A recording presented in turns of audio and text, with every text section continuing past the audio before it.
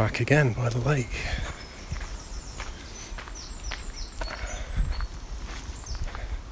Taken a couple of days off. Wasn't feeling too good. But, it's very nice to be back and walking around the lake again.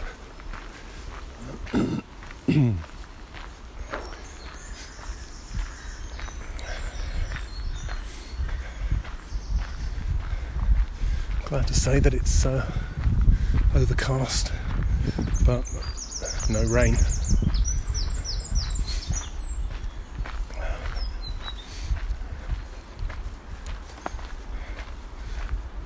And one nice piece of news, I got an email today saying that the podcast had been accepted on the Apple podcasting directory, which means that Brilliant Mistake should be available on Apple devices and other places too, which is nice. So probably be a bit easier for people to keep listening to this stuff using their iPod players or podcast players. Yeah.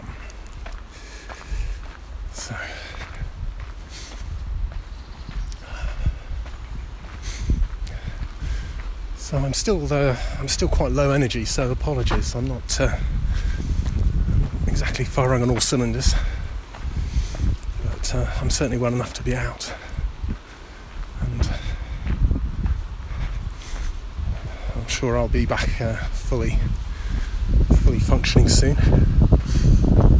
I'm also aware that there is an issue with some wind noise when I'm doing recordings, because it's pretty obvious I'm in the open air, so I may well be getting some kind of microphone with a windbreak on it to make that a bit less annoying for people.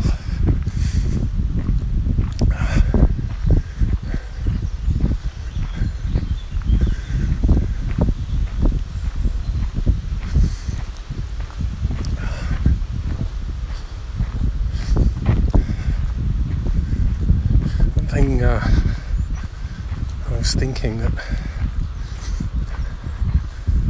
I was going to talk a bit about some things that I found helpful in Buddhism. Before I do that, I just thought it was quite important to keep grounded in this, and not I don't want to turn it into an exercise in a sense in podcasting. For me, these walks are about practice. In a way, they are practice, so I don't want to start layering things on top. And an aspect of Zen, and I think other practices, is a constant returning to simplicity,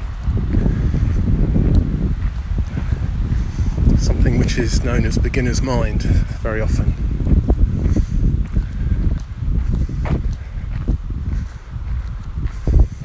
And I think if I don't keep beginner's mind in my life and in my practice, then it's very easy to wander off and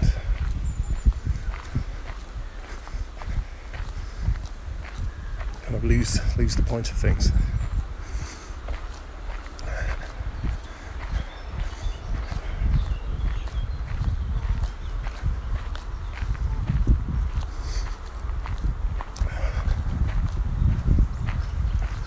So hopefully, despite the fact that I know that some people are actually listening to this, I can just keep it simple, keep it grounded,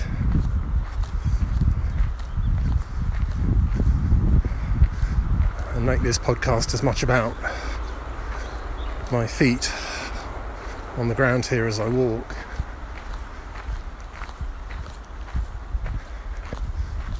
just as much about that as anything I might say.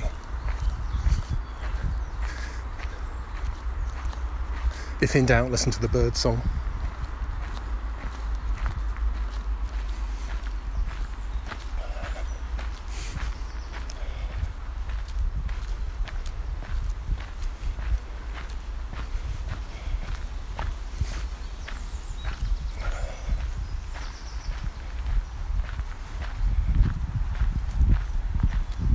I don't know how it's been for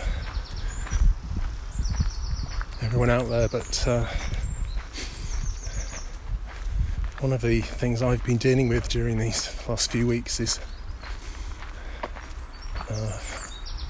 again, it comes out to what is it good to do, and also feeling a wish to help out, do things, and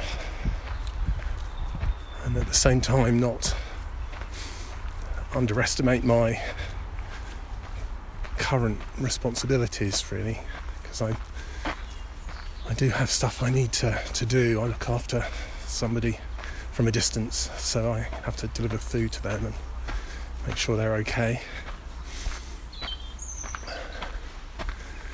But it's also been really heartwarming to see so much of what's been going on in my neighbourhood, with people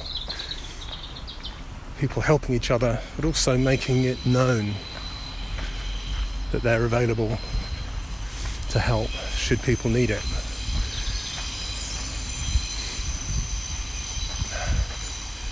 Just right on the edge of the reserve here, next to a train line, so you may have heard the train coming through.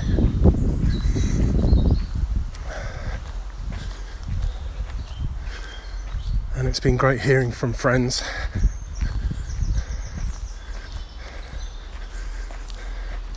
catching up with people. I think one of the things which has been so amazing is how actually so much of the world has continued. The infrastructure,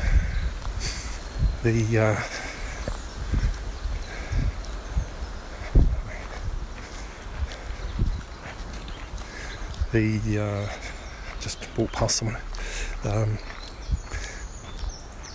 The electricity's still going, the water's still coming out the tap.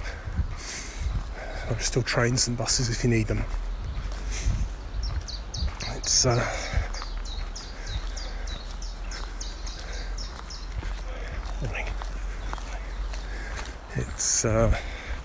pretty wonderful how these things are continuing, and all these people every day getting out of bed and getting into work and keeping things running for us. So I'm really appreciative of all of that.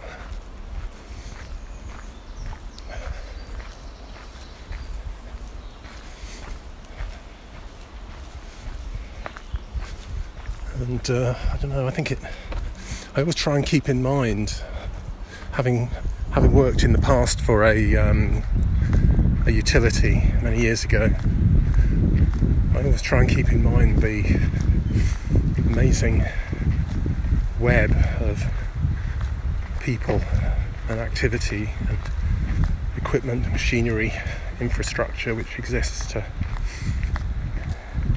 keep the things that we depend on running all the time. And most of the time we don't give it a second thought.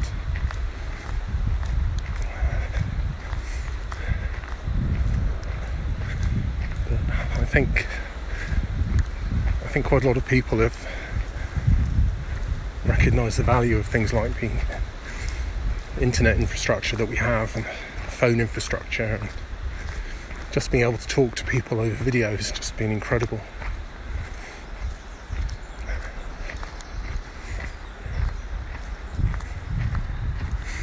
So I hope maybe we'll be more aware of this stuff in the future and just recognise what's going on when we pick up our phone and send a text, or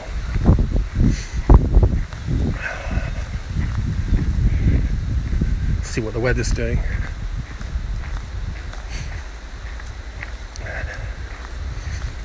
And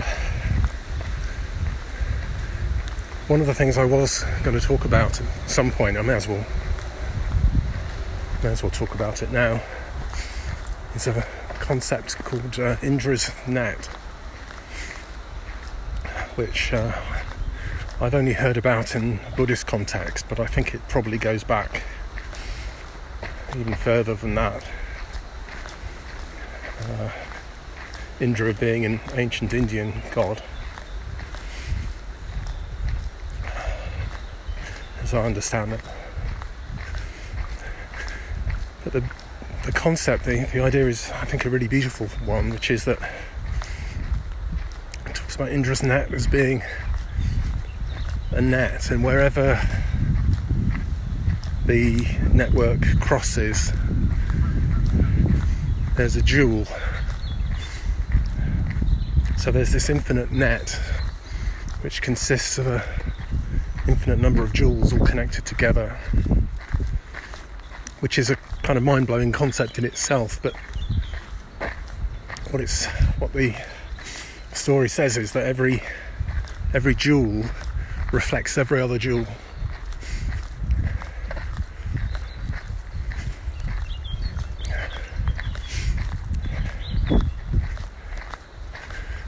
And I've always found this, first of all, a really arresting idea, this concept, this vision of interconnectedness and beauty.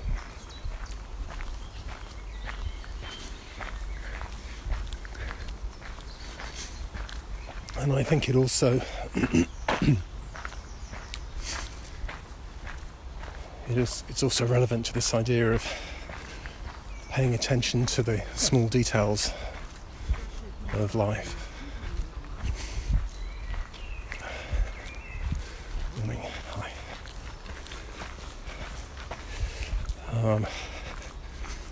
And how paying attention to things right where you are, in a sense you're polishing up your little jewel.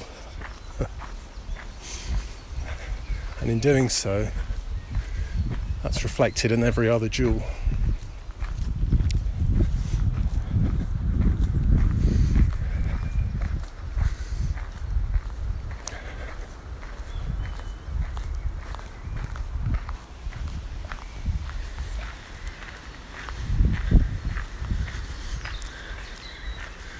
And I think this teaching kind of cuts through any idea of needing to feel like we're doing something really important. Some people will be doing important things, conventionally big things. That's great. But actually everything, even the tiniest detail, is reflected in every other thing.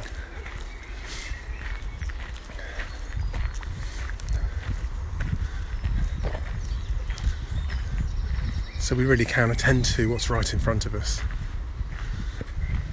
and not really worry about things which are conventionally considered to be really important.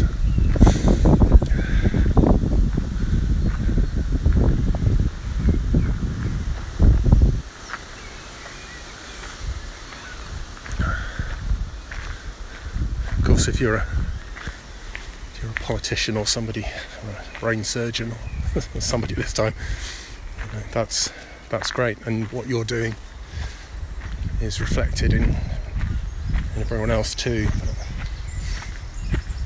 I think in some ways it's a great leveler, and it indicates that our own practice is actually very important and precious.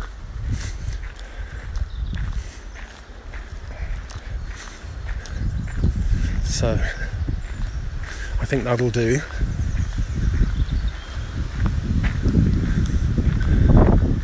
I hope amount of wind that's blowing today hasn't affected the recording too much. And I hope you're all keeping well, and take care.